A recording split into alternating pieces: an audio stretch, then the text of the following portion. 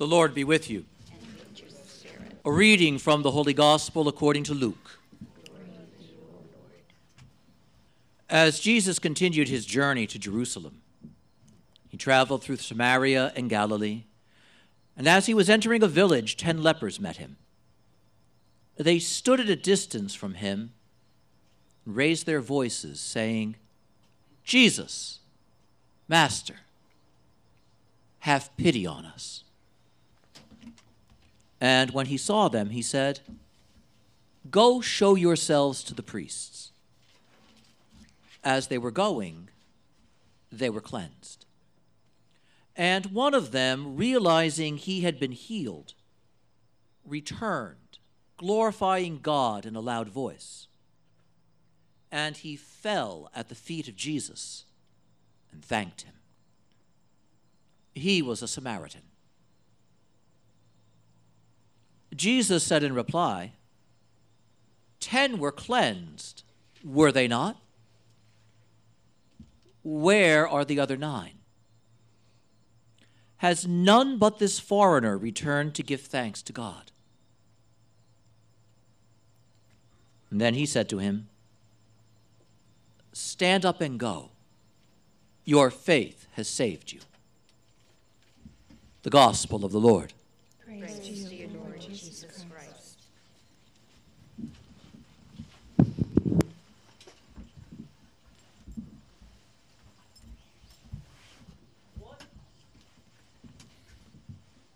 What are you going to take back home with you from this place today? And that's a serious question. What are you going to go back home with? That's not a question we ask ourselves about our attendance at Mass on a regular basis, is it? And note how important it is. We come here, we say to receive, but do we leave? What do we leave with? Our first reading highlights the importance of this example of the Syrian, Naaman, who is healed through the prayer of and the ministry of the prophet Elijah. And in his gratitude for being cured of his leprosy, he goes to the prophet trying to give him a gift in thanksgiving, and the prophet keeps refusing. And finally he says, "Look, if I can't leave anything with you, let me take something." An interesting idea. Let me take 2 mule loads of earth. Okay, I'm not giving you permission to break out the shovels here today. But consider just the sheer scale of that.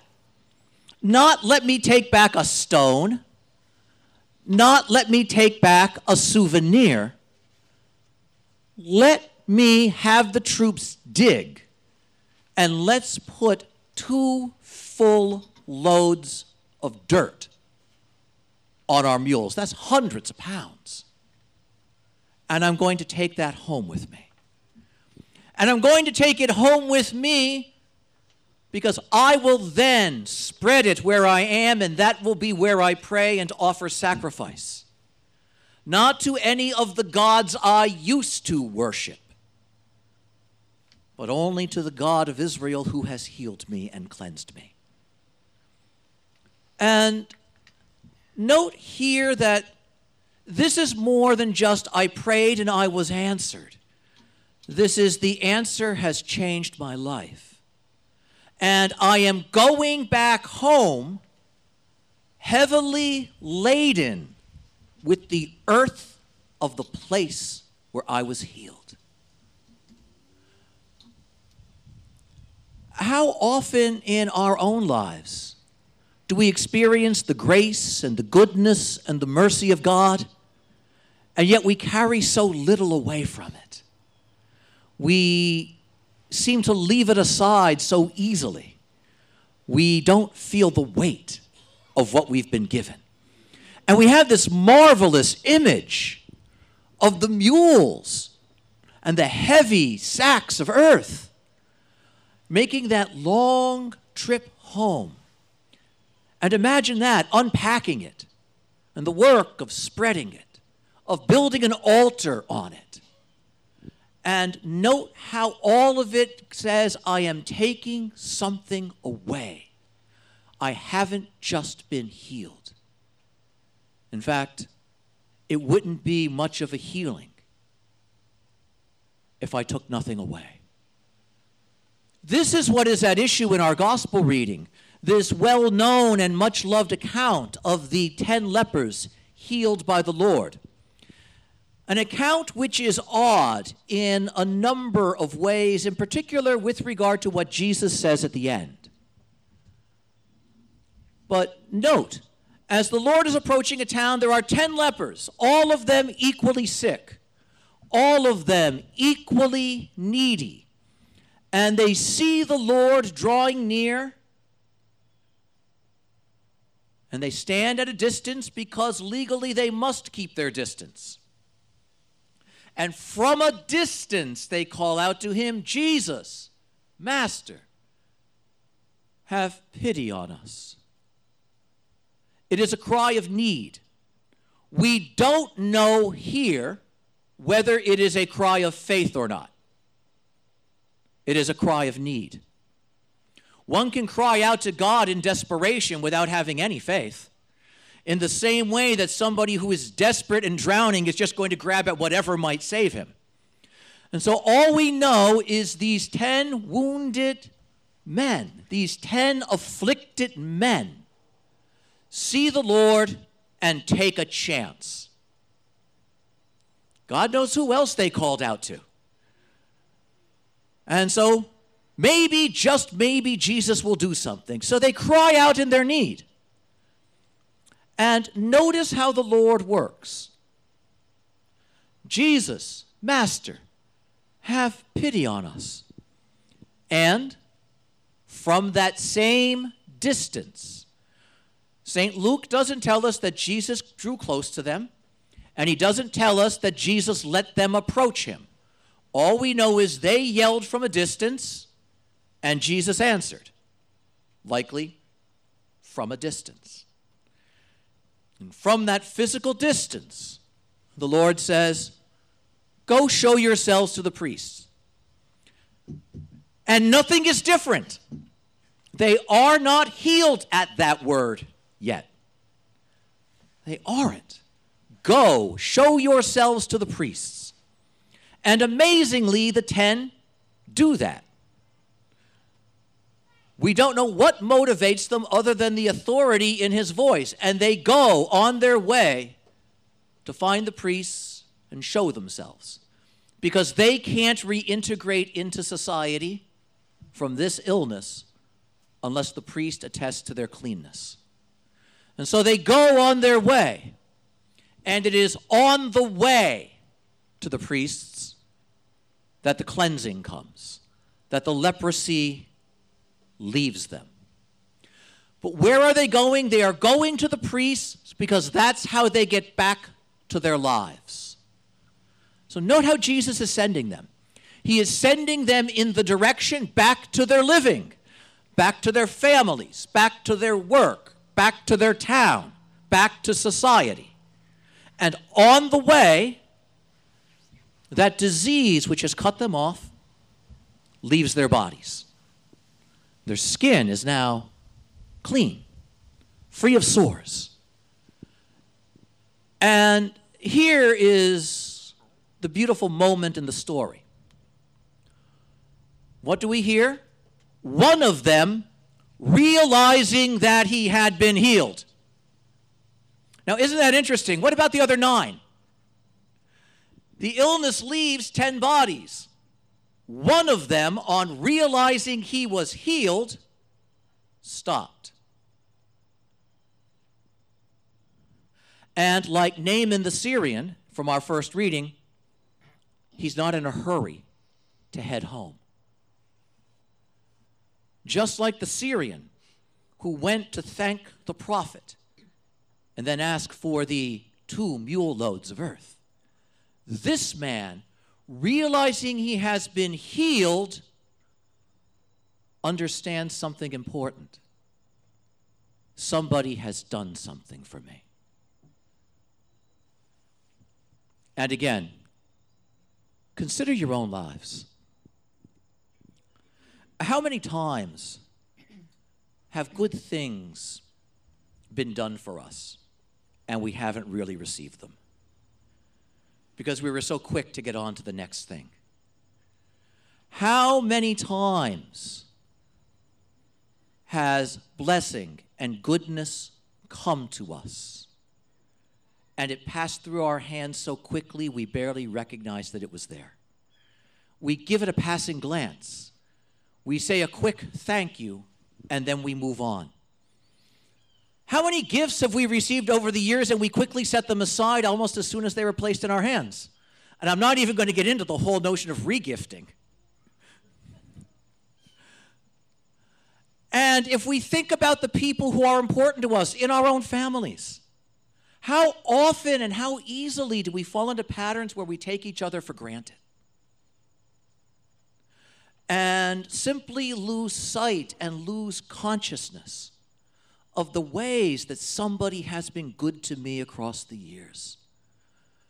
One of the most painful things to hear on the occasion of a wake service or a funeral are those saddened voices who, suddenly dealing with the loss of somebody, realize that there was so much about the person that they never said, that they never appreciated until now.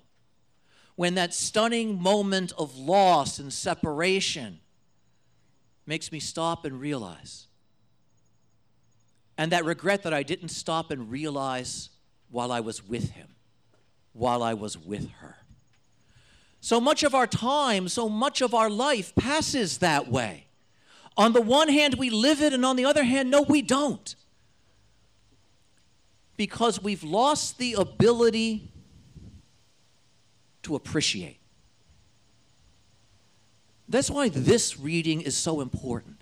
One of the 10 stops, and he appreciates what has happened, and he is grateful. Gratitude is a mighty thing. Gratitude is a powerful thing. And gratitude is a fundamentally necessary element of a spiritual life. Without it, you're never going to have one. Because it's gratitude from which faith springs. And we see the lesson here. This man receives the blessing, recognizes that God has acted in his life, and says, before I go back home, before I get to the priest, before I do all those things I've been waiting to do, I need to go to him. And so note, in gratitude, he returns. And there is no distance. He called out from a distance. Jesus answered from a distance. He walked a greater distance away toward his life. 10 are healed, 9 keep going. But he receives the gift fully and truly. The 9 who continue don't. Physically, their bodies are healed, but they haven't received the deepest healing because they don't appreciate who has helped them. And so he returns. It is gratitude that brings him, and we hear he falls at the feet of Jesus. Gratitude brings him close. Praising God in a loud voice, he comes to Christ and bows low before him in gratitude. And note what Jesus says. Not simply, didn't I heal 10 of you guys? Why is there only one that came back? But note what he says to the one who came back. Go now. Go and live. Your faith has saved you. And now we see only one of the 10 had faith. But the faith is connected to the gratitude. Sometimes we ask the question, why is my faith so weak? Well, perhaps it's because I haven't given thanks enough. Perhaps it's because I haven't paused to appreciate and fully receive the goodness that God has given me. 10 are healed, but only one fully receives the gift. It's given equally to all of them, but only one stops and receives it. And gratitude is a mighty thing and a powerful thing, because only the one who is grateful can truly appreciate not just the gift, but the giver. For example, we've got this little one right here. This little one received into a family with parents who care for you. And what's going to happen over time is mom and dad will keep caring for this little one. And this little one, if she's taught to be grateful as she grows up, is going to learn something really important.